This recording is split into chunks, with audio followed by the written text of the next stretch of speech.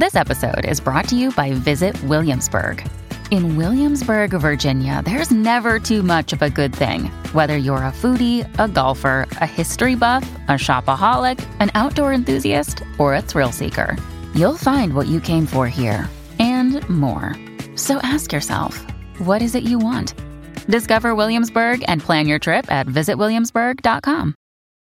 When you need mealtime inspiration, it's worth shopping Kroger, where you'll find over 30,000 mouth-watering choices that excite your inner foodie. And no matter what tasty choice you make, you'll enjoy our everyday low prices, plus extra ways to save, like digital coupons worth over $600 each week. You can also save up to $1 off per gallon at the pump with fuel points. More savings and more inspiring flavors make shopping Kroger worth it every time. Kroger, fresh for everyone. Fuel restrictions apply.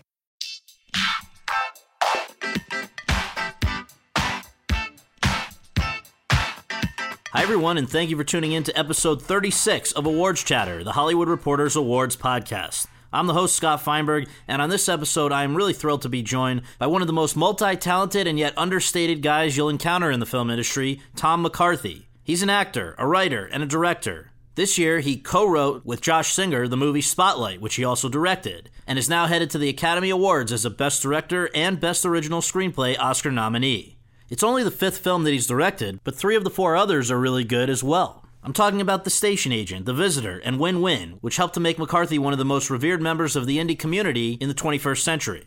Most people regard his 4th film, The Cobbler, as a misfire, but even that's beginning to be reevaluated by some.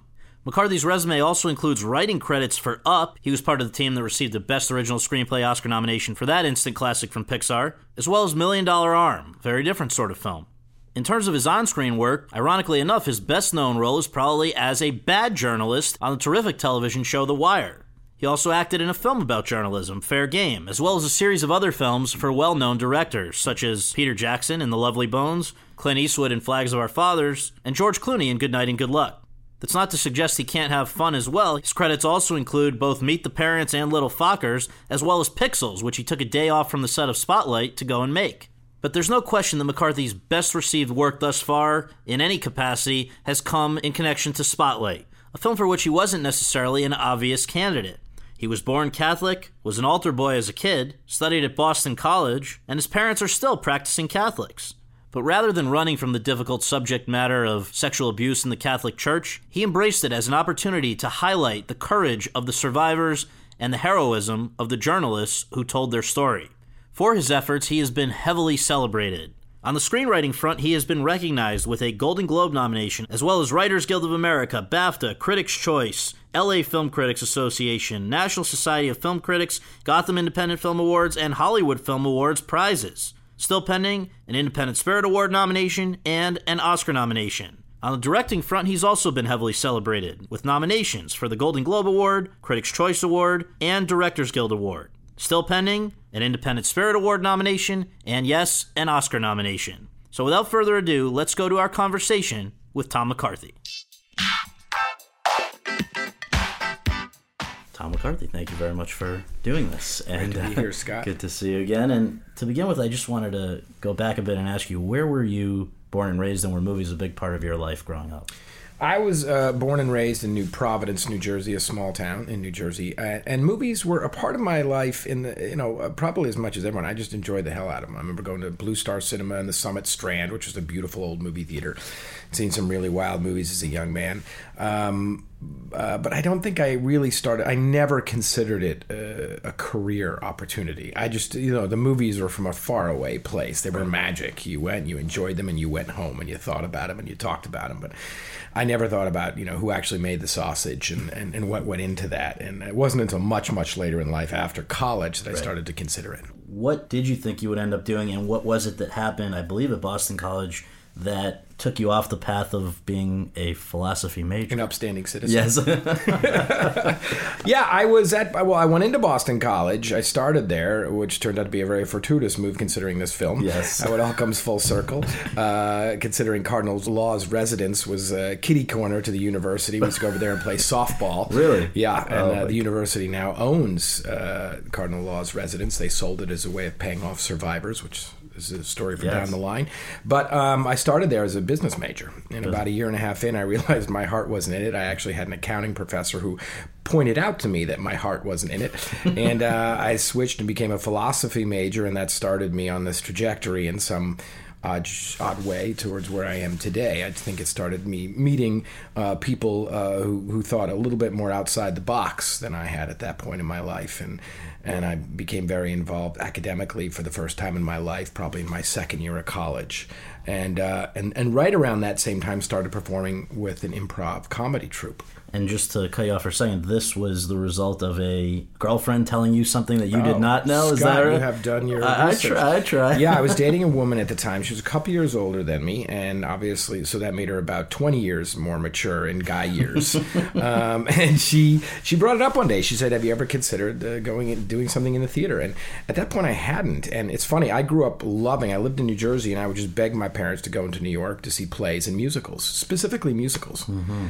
And I loved it. But as soon as I left the theater, much like movies, I went home, I put that playbill in my top drawer, and I never thought about it again. It just wasn't something that my people did. Right, it was not practical. No, we just didn't do it. So it wasn't until halfway through college where this woman suggested I audition for a play that I started to consider it. Throughout the rest of college, there was primarily improv, or was it theatrical productions, or what was it? No, it was really improv. I thought about trying out for the main stage theater, and this wasn't my gig. I didn't really understand it. Mm-hmm.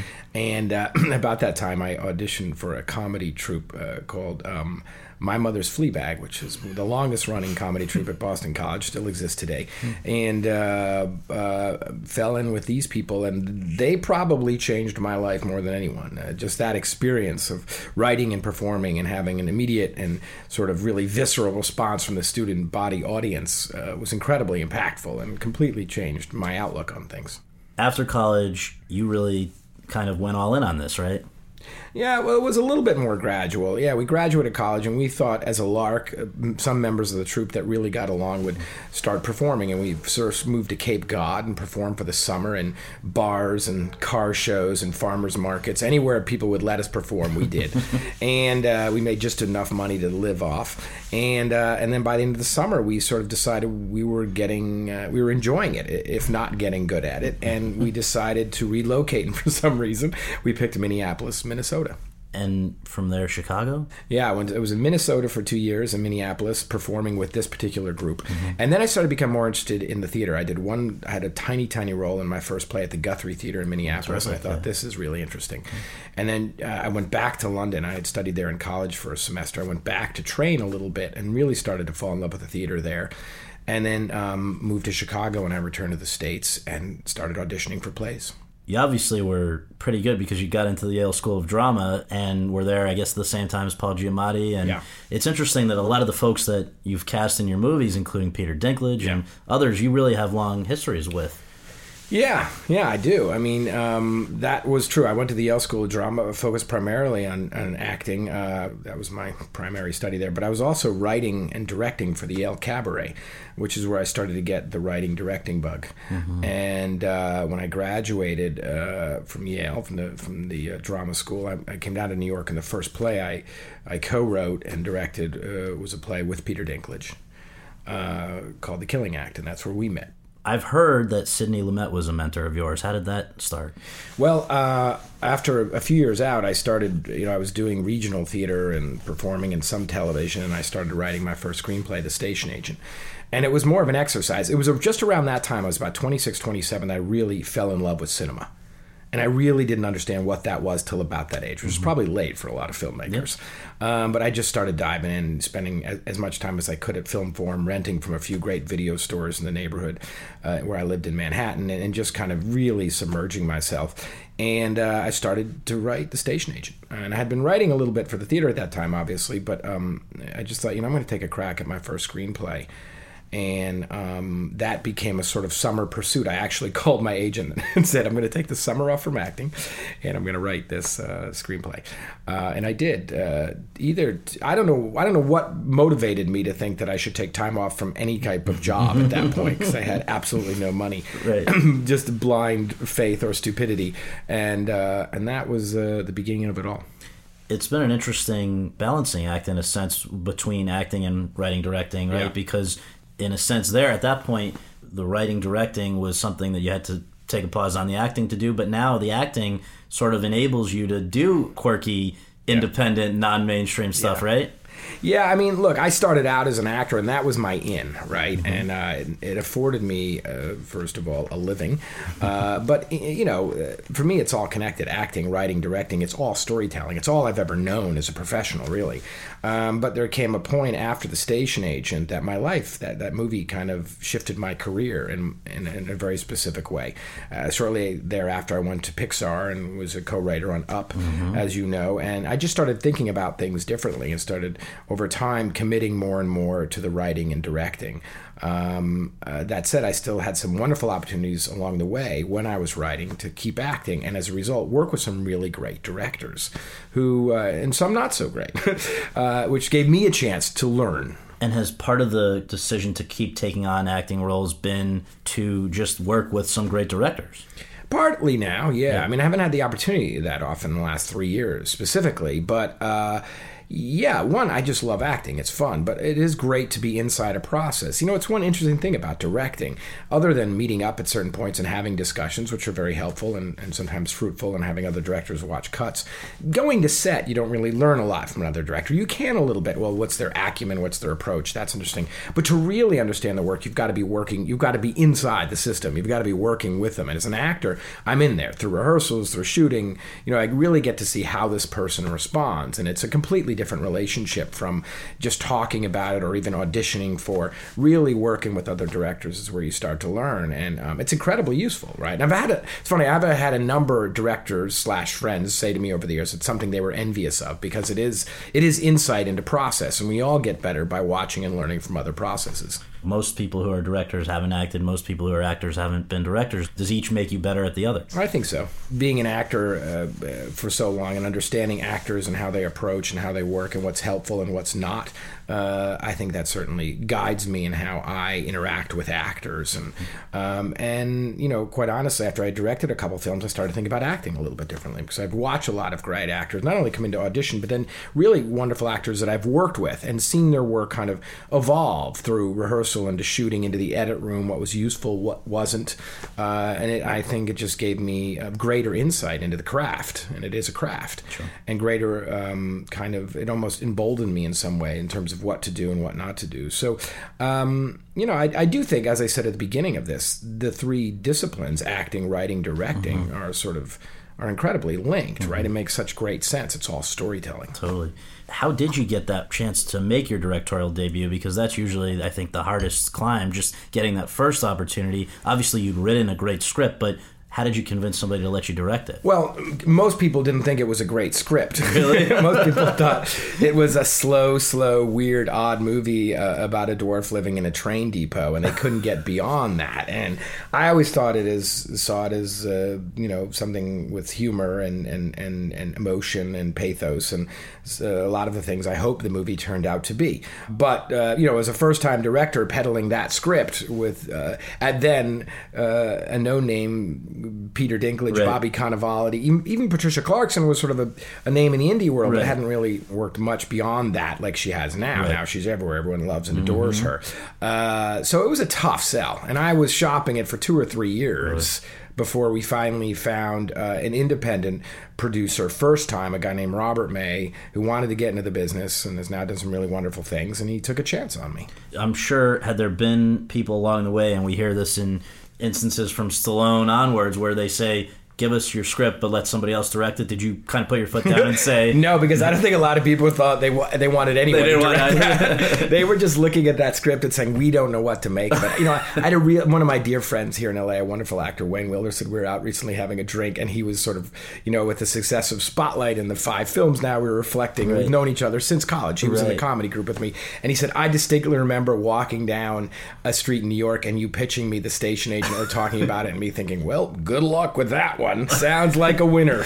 And we were laughing. I was like, really? He goes, yeah, but you know, you never know. So you just, as you're with your friends, you're supportive, and that one worked out. I do, on a personal note, remember being in New Haven, Connecticut with my parents. I guess I was in high school or something, and I dragged them to check it out, and they were also questioning what is this premise. And then we loved Cinema 1, 2, 3, 4 in New Haven. We enjoyed it, but movie. Not there anymore. Not there anymore. Gone. Yes, great yes, movie theater. Yes. And York Square, a lot of those that played it, I think, are now gone. But a question that film makes me want to ask you is that male friendship and the idea of sort of artificial families seems to be a recurring theme of your films. We saw it in The Station Agent. You see it, I think, in The Visitor and Win-Win. And to an extent in Spotlight, where these journalists become like a family and primarily are males. We obviously, Rachel McAdams is in there too as Sasha Pfeiffer. But why do you think that is something that keeps happening in your films? I don't know. Someone should write about it someday. Not me. Right. I try to ignore it. I don't know. It's definitely something, people coming together, and forming these kind of unlikely bonds and what can be accomplished on some level, be that emotionally or personally or professionally. That does interest me, the power of connection. It's always interested me, especially from unlikely sources. I mean, I think, certainly in The Station Agent and very much so in The Visitor with all those characters, those four main characters, the two men and the two women, how they changed each other's lives. And certainly with Win-Win, with that young man coming to this family's life. And I think Spotlight, Spotlight has its own team, right? Its own family. And I think one sort of added measure to that or element is the fact that it's guided by an outsider. And that's something else I deal with in all my films. Outsiders. Marty Baron. I would say Richard Jenkins is an outsider. Peter Dinklage was certainly an outsider in The Station Agent. Paul Giamatti, even in his own family, which is part of the reason I made that movie, feels like an outsider. He feels disconnected. Yeah. So it's our definition of an outsider. But that always interests me. And yes, in this particular case, I think the idea of Marty Baron arriving at the Globe from Miami, a Jewish guy from Miami coming to the most Irish Catholic of cities, taking over the iconic newspaper and going after arguably the most iconic and powerful institution in Boston at that time, the Catholic Church. That's just a great tale. That's the thing that hooked me. I mean, what we're talking about now, and we can talk about it in the interview thematically, what I think is really compelling and what seems to be really operating now in terms of the film, it didn't start there. It really started with this great Barstool story of this guy coming over, day one, setting his sights on the Catholic Church, and then what transpired. And I heard that, and I'm like, if someone told me that story, my question would be, what happened next? Right. It's like almost a Western. You got it. Yeah, it really is. And I don't know, I just found that's the thing that hooked me. What is it also about the actors that you choose, whether it's Peter Dinklage, who, again, people did not know at the time. He's a dwarf, not somebody that you see often in cinema. Richard Jenkins was sort of this great character actor, but was not getting great opportunities. Paul Giamatti, great character actor, not the anchor of too many movies. And then here in this movie, people focus on Michael Keaton and Mark Ruffalo, but you've got Brian Darcy James in there. You've got people that are sort of outside the box casting, and I just wonder where that approach comes from, if you can figure it out. Well, it's always just the right actor. Yeah. Who's the most right person? That's always what I did. Right. And some of it was just, I don't know, maybe naivete to the marketplace. But keep in mind, I purposely kept the budgets of my first 3 or 4 films down so I could have creative control and free license when it came to things like casting and story. People are like, well, he's only spending $4 million. Let him do what he wants. And that's true. Now, with Spotlight, I knew I needed a bigger budget. And for some reason, because it was something about it, it's just a feel. Sometimes it's tough to really articulate what goes into the process of these things. And I think I just instantly felt like, we're going to be able to cast up with this. I'm going to be able to go get the right actors. And then, keep in mind, it's also by far the largest cast I've ever had. It's enormous cast. Sure. And so I was able to really balance some really well-known household, even star names, with actors people had never seen before, and then a lot of like really wonderful journeyman actors who are some of the I think the best actors working today, and that probably fall under the umbrella of character actor, right? You're right, Brian Darcy James, Neil Huff, Paul Guilfoyle, Jamie Sheridan, Billy Crudup, who I think is like one of these amazing actors who can be a leading man and completely disappear into character. These great actors. So it was one of the great challenges and one of the most enjoyable parts about putting this movie together, this enormous cast. How come you've never cast yourself in one of your movies? I have too much respect for the work, and when I'm writing and directing, I just feel like I'm vibrating in a very specific way. To try to capture that on screen, I think would be a big mistake. This was probably one of those stories I would have, right? It's a bunch of pasty, middle-aged white guys in Boston, right? Which was pretty much the scene in Boston at this particular time. Right. And if there was ever a way to wedge myself into a screenplay, this was it, or into a film. And there was actually one part we were having trouble casting in, and even my co-writer and one of my producers was saying, just do it. Like, you're here. You got to tell us which part. I can't tell you that. No, I wouldn't want to. And I thought about it. It wasn't one of the major six roles. It was one of the other. It was a newspaperman, one of the other newspapermen. And I really did think about it. But I'm so dialed in when I'm writing and directing that just to step out of that, even for a moment, I just feel like with movies like Spotlight, you can't have a missed moment. Right. And I wouldn't trust anybody else to be at that monitor but me, right. Or to be just off to the camera, which I am a lot watching, but me. And just because there's something about, and not just that, by no means does that mean I'm the smartest guy in the room. It just means there's a continuity of vision which needs to be protected.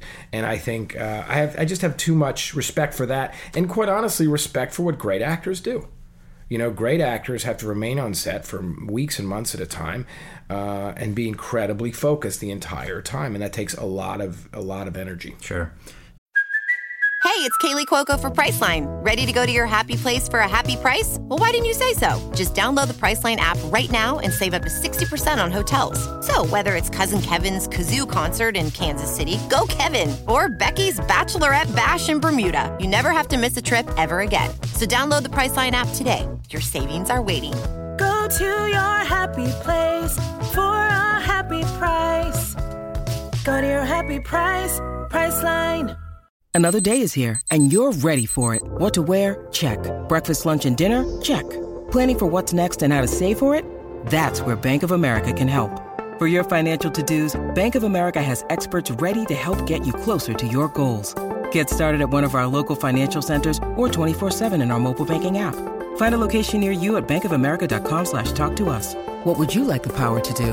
Mobile banking requires downloading the app and is only available for select devices. Message and data rates may apply. Bank of America N.A., member FDIC. I want to ask you about perhaps your most well-known acting role, which is in some ways relevant to Spotlight, and that is as the reviled Scott Templeton on The Wire. And first of all, is it true there were two Tom McCarthys on the project? Yeah. That's There's bizarre. a wonderful actor. How did you know that? There's a wonderful actor out of Philadelphia, Tom McCarthy. He's got a few years on me, and he's a really terrific guy. And we met. He came up to me the first day. He's like, "You're the other Tom McCarthy."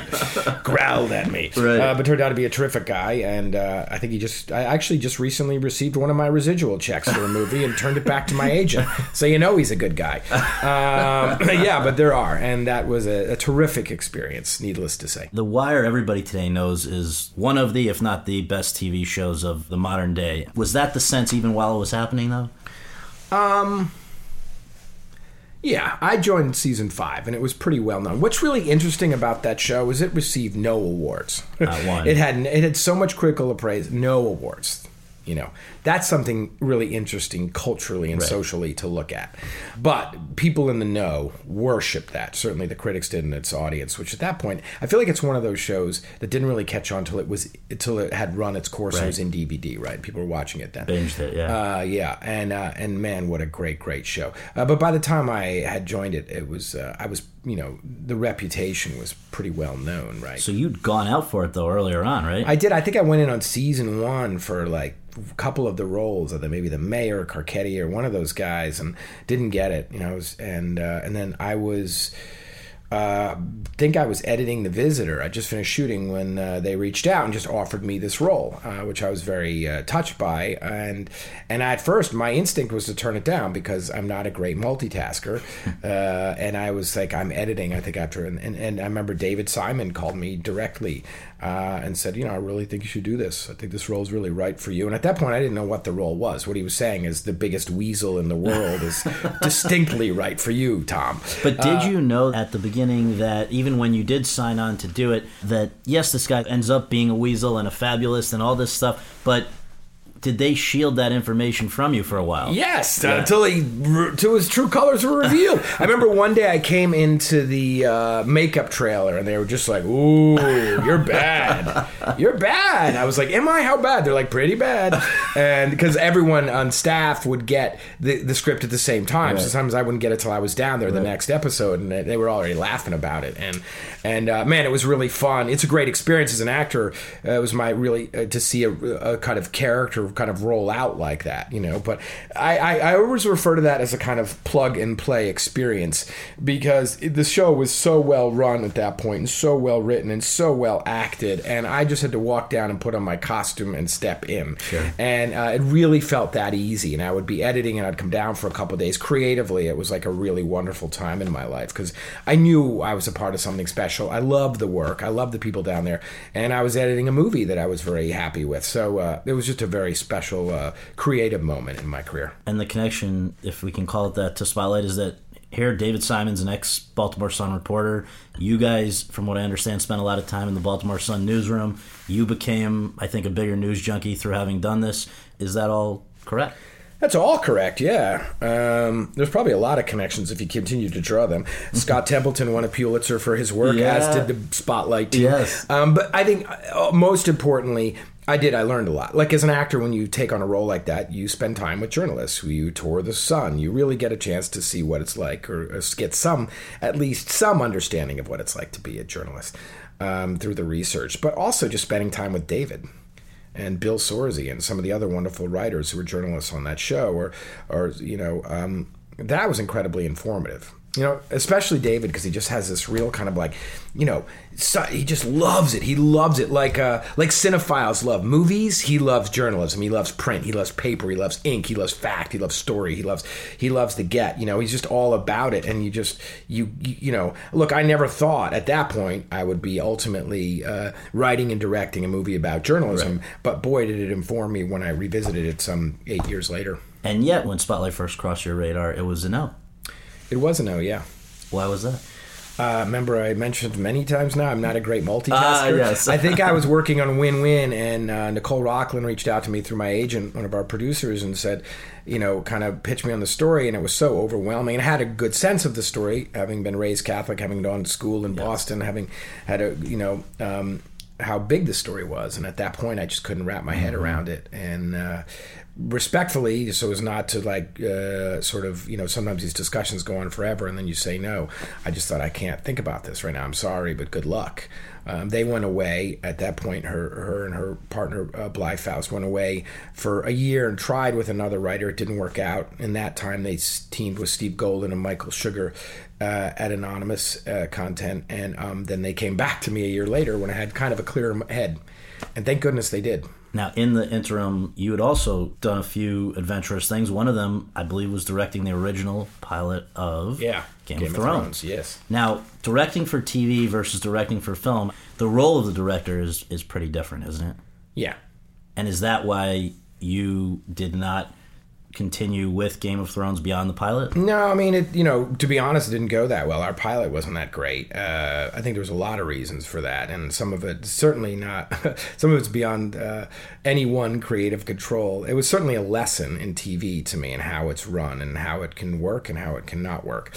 But what happened was, after we shot the pilot, I went right into Win-Win. I think I arrived back, and 2 weeks later was in pre-production. They made a lot of changes, including some cast fell out, some they replaced, so there was a combination there. And I think Story, David and Dan, being their first show, had a chance to look at the material and reconsider how they wanted to approach it, and I think they were urged in that direction. So there were a lot of bits that went into it, and a lot of it happened after I left. So it was interesting still in a lot of ways. As always, as with all these experiences, you learn. You take away things, you learn. And last thing before we really hone in on Spotlight is that, and perhaps this was also a learning experience in some way, but how would you characterize the experience and the post-release experience of The Cobbler? That's a big last question. It's a tough thing to talk about in one question, but I'm still very fond of that movie. I think one thing I learned about I made it with some people, specifically our financiers on that film, Voltage, did not have a good experience with them. I think creatively that can impact the work quite a bit. But I was still very proud of the work. I think the release could have been handled a lot better. I think if it was, I think the movie might have been received a lot better. I still stand by it. I've had a lot of people who've come up to me. It's done very well on Netflix. Right. I'm very proud of Adam's work and everybody's work in that movie. Because that's another one of sort of an old friend who you partnered with, right? Yeah. I mean, there was just with Adam. Right. No, I didn't. Or you had not known. I did not. I know Adam Sandler at all. Really? Yeah. First time I met him and worked with him, and an amazing guy, and I think a really good actor. And I know the press loves to go after him, but all the people who've worked with him that I've met, other directors, are all like, they don't understand it. Right.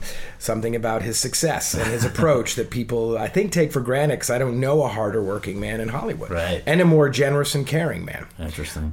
So it is really interesting, actually. But I'm really proud of that movie. I learned a lot from that movie. I think Spotlight's a better movie because of it, because it was the first time I made movies in back-to-back years. Certainly, it was a bit of a creative roller coaster in how the movie was received. But in some ways, it was incredibly liberating. Yeah. Because I thought, all right, this is it. And it's not the world didn't end. No, you keep going. Yeah. And our job is to tell stories, take chances, and never apologize for them. And that's one thing I refuse to do. I stand by that movie. I had so many people come up to me, talk to me about that movie, and guess what? They haven't seen it. Right.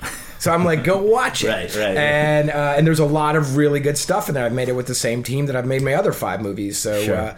I'm very proud of it. And I do think ultimately, I know for a fact, which I think is really interesting, it made Spotlight a better movie. Because one thing about directing, for the most part, is usually there's a couple of years between projects. Muscle memory, right? The things you do well and don't do well. Because they were so tightly, in terms of schedule, they were right up against each other. I think I learned a lot. And, look, I'm 5 films in. So, being on stage the other night with some of those wonderful directors, I feel like I still got a lot of movies to make before I know what I'm doing. You mentioned the fact that you were born Catholic, you were an altar boy, went to Boston College. Parents, I believe, are still observant to some extent. Yeah. Did that give you any pause in taking on Spotlight? No pause at all. I mean, I did one of the first conversations I had before I agreed to even do the projects. I knew it would shortly thereafter be announced in the press. Was I drove out to New Jersey from New York, where I live, and had a conversation with my parents. Because they are devout Catholics. My father has since passed away. But I wanted them to understand what I was doing and why, and know that they would hear about it, and know that a lot of people I know who are still devout and committed Catholics would hear about it and want to know. And it's quite honestly exactly why I felt like I was the right person to do it, because I had very much a connection and a respect and an understanding of what it means to be a Catholic, and also an understanding of how much good the Catholic community does. So I think that's sort of, even though I'm really not as connected to the church as I once was, I think it allowed me to kind of approach this material with just the right amount of empathy and grace, which were exactly the words I used for my father when I said I was going to do this project. So that was, I think it was really, for me, a toehold into the material. The material was basically, when you signed on, that Rockland and Faust, I think, had bought the rights to the life stories of the journalists, but there wasn't a script in place, right? And you decided, and I'd like to know why, to, from what I understand, recruit Josh Singer to be your partner in this. Yeah. Why did you do that? Did you guys know each other, and why did that make a difference? Well, when they reapproached me the second time with the idea of directing this movie, you're right. They saw it. They had a sense of this could be a great newspaper story, a great investigative journalism story. That was their take, and I think they were right. And I will forever be thankful to them for bringing me this project. But at that point, I knew it was a bigger story than that, and there was so much information involved. And honestly, I was writing on something else, and I said, maybe I'll bring on another writer. I'll oversee him, and then I'll direct it.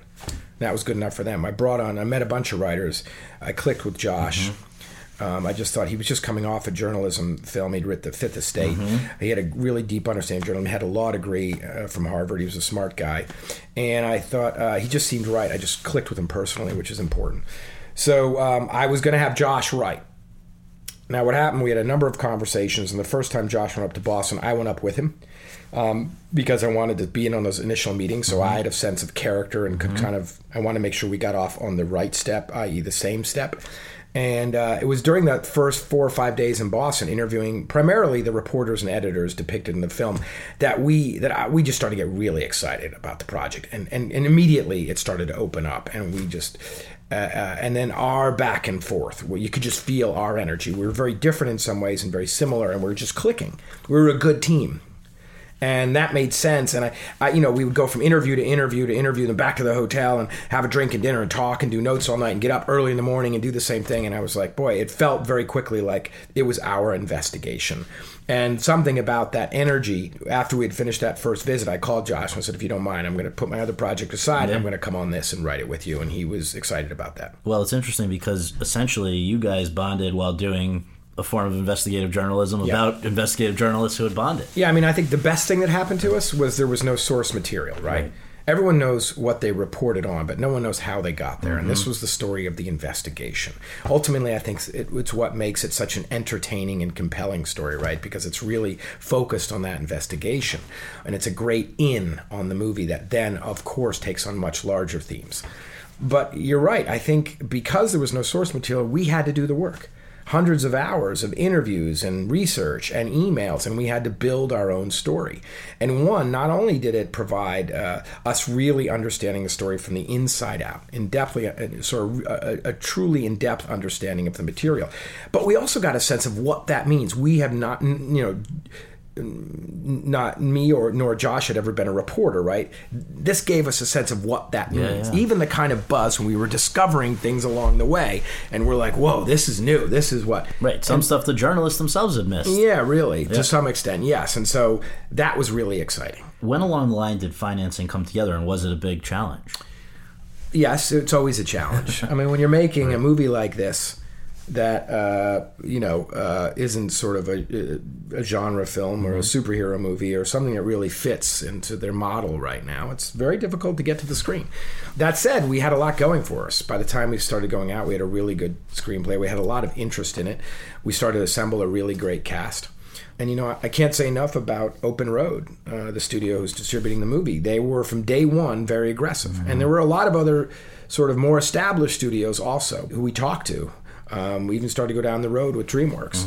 But Open Road sort of won out. There were just Tom Ortenberg and his crew were just so aggressive in it. Peter Lawson at the time, too, were just so aggressive in being a part of this story. And they allowed us to make exactly the movie we wanted to make. And I bring that up not just to give them props and to be nice, but as an artist, when you find a studio who's really willing to understand exactly the movie you want to make and realize it's a big gamble, because it is, and take that risk with you and support you, man, you don't forget that. So this was the first time you directed a film that's based on a true story entirely, right? And some scenes, I know other creative people like David Simon have remarked upon the fact that there are a lot of pitfalls with that, especially in the journalism subgenre. Yeah. I think the one that he's pointed out that impressed him so much is the scene where the journalists are basically discovering and creating the database of the priests. Because when you read that on paper, it doesn't sound that riveting, and yet it plays exactly the opposite of that. It's very riveting. Did you, at any point, fear that it's not going to translate in the way that you imagine? Yeah, of course. I worried about it every day. I mean, that's what you worry about as a director. And I think I had great concern about how to make it cinematic, how to make it compelling, how to engage the audience. But look, Scott, I think where we got early on with this was we started to really appreciate the craft of good investigative journalism. And like any craft, it's interesting when you commit to it and when you lean. So we leaned into that. We kind of doubled down on that. That was our big bet. Is this interesting? And I think it is. And I think watching smart, committed, engaged professionals do their job and do it well in pursuit of not money, but truth and justice, that's incredible. And I think that's what sets this story apart from a lot of other stories. And I think it's what ultimately makes heroes of some very human people, the journalists and editors involved in the story. And not to mention the survivors. Totally. Right? So you have this whole other element of the story with these survivors who for the first time are brave enough to come out and tell their story and tell it to the Boston Globe. Go on the record. I mean, that takes guts. Right. And I think that was a really exciting and engaging part of the process, conducting those interviews and connecting with those men. You mentioned the professionals at work. That was really the common thread through the work of Howard Hawks, right? And he made, I believe, His Girl Friday, right? Which was another of these journalism professional. It was a different tone, but it's kind of this idea that there is worth and something interesting about any person who's on a quest. I think so, and I think that's the great point there. Because I think, ultimately, the journalists are our heroes. Why? Because they're citizens. They're average citizens. They're working. You don't become a journalist to get rich or famous. You become a journalist because you care. Mm-hmm. Because you care about the truth. You care about social justice. You care about change. And you want to affect that on some level. Well, I think that's why this movie has really connected with audiences right now, because they're the particular heroes in this story. But what it speaks to is the power of committing to work and to change and watching what can, this was a local story in Boston. Right. World impact. It's still happening today, as you well know, which we should talk about. Well, that's the next question. Right. But I think what's important is people are realizing that, hey, we can make change. Right. You can. And good journalism is one tool to do that. It's one really important tool. Not only to change, but to our democracy, right? So we shouldn't gloss over that. It's essential, and we should continue to support it and figure out a way to make sure we never lose it. But ultimately, I think that's why it's a sort of a wake-up call to people like, hey, accountability, transparency, and doing your part. Mm-hmm. Because if you do that, if we all do that in some small way, we can affect change. So let's talk about the impact as we wind down here. I mean, you make a film, it's an indie film. Yeah. It could just as easily have, under circumstances that went a little differently, been lost altogether. Yeah. And yet, talk about just in the last week, there's been some news out of the Vatican, there's been a town hall in LA, and there's, even right here at the Santa Barbara Film Festival where we're sitting down, been one of many examples of somebody speaking about how it's impacted their own ability to kind of reflect on their life. Can you talk about those things? Yeah, I mean, you're right. You say it's an independent movie. I've made real independent movies. This feels like we had a little bit more than that, a little bit more money. We had some big stars, and obviously it's connected both critically and done well at the box office. And we have 6 Oscar nominations. It's all super exciting, right? It really is incredibly exciting. But in the last sort of month, what we've seen is how it started to cross over, how it's really started to have a social impact, right? And specifically this week with the Vatican announcing that they were going to screen the movie for their council, which is a council put together by Pope Francis for the protection of minors. And, when you realize that, and then just today in the New York Times, there was an op-ed citing that they were screening Spotlight for the council, and also bringing up the Peter Saunders, who is a survivor who sits on that council, one of 2 survivors, who's very outspoken, and is basically saying, hey, they're not doing enough. We need to do more faster. We need to make sure that no child is being harmed, and that it needs to be more of a sense of urgency, more sense of action, more sense of transparency on this issue. And they're removing him from that council. So what does that say? It says the church is up to some of its same old tricks. Mm-hmm. They're talking a big game, but they're not moving fast enough. Mm-hmm. I think Peter said in a quote, which I thought was really telling, that when he was pushing the council, they finally said, hey, you have to calm down. Rome wasn't built in a day. And he said, that might be so, but a child can be raped in 5 seconds. Mm-hmm. And I thought, wow, that's an incredibly eloquent man who has a real understanding of what's happening here. And so, now that we're in that discussion, it's incredibly rewarding.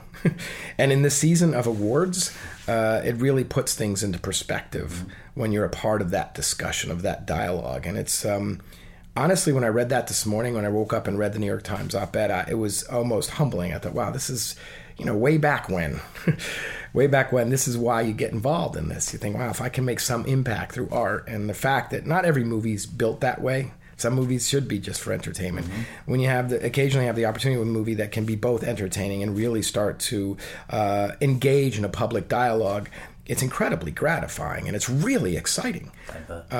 We did a screening for The Survivors the other night here in LA with Phil Saviano was there on the panel, who's depicted in the movie, played by Neil Huff. Richard Sipe was there, who's played by Richard Jenkins. And it was just so exciting to hear these stories and to hear how the movie is now not just about clerical sexual abuse, but there was someone there representing an organization that deals with institutional abuse. Mm-hmm. And you're like, okay, now we're talking. Now we're getting to the broader themes of the movie, which is accountability, which is transparency, which is personal responsibility. What's my part in this? All of us should be saying, what's my part in this? And whatever that illness is in society, we all can have some effect. And I think, that's when a movie, going back to what hooked me on the story, it's a good journalism story. It's about so much more than that. And that's really the exciting thing about projects like this. They start to operate both thematically and how they engage with an audience on such a bigger level than you initially envisioned. I can't think of a better reason to do what we do. Close this out, bringing it back to yourself. You are now a Best Director nominee, a Best Original Screenplay nominee. So personally, you've been recognized a lot for this work, and I imagine it opens up opportunities to do different scales and sizes of things. Anything that probably was harder before is going to be a little less hard now that this has happened. And I just wonder for you, what is next? Are you still a part-time actor, part-time writer, director, or are you going to focus entirely on one thing? What's the future? Well, you make it sound bad when you say part-time. That sounds good to me. It means I have off time. Right. No, look, it really I don't think it really will change anything, because every story I've told, I've wanted to tell, and that's always been my MO. Just follow what makes me curious. For the most part, that's been writing and directing over the last 10 years. But occasionally I could do an acting job when I have the time, which I love doing. But in terms of what I pursue after this, it'll just have to be what I get excited about, and not to feel like I've got to be on any specific track. I think it's always got it. For me, it always has to be about the material, how I connect with it. As you know, it's a long journey with these movies. I've been talking about this movie for 5 months. That's a long time to be talking about anything. I've been there with you. I'm the guy that's asking you to talk about it. I know. I spend more time with you than my wife right now. And that's a problem, Scott. Yes. No, it is. It's a long journey. So I think if you're going to go down that road, you really better be engaged with the material. I don't think you should ever do it. Not that there's nothing wrong with making a buck. But I think you've really got to be engaged with the material. And that's always sort of been my MO with approaching work. And I've always felt like if I find something I'm really excited about, that I will somehow figure out a way to get it to the screen. And so far, that's worked. Well, thank you so much for the movies and for this, and very excited to see what you do next. Yeah, it's been a nice chat. Thanks. Thank you.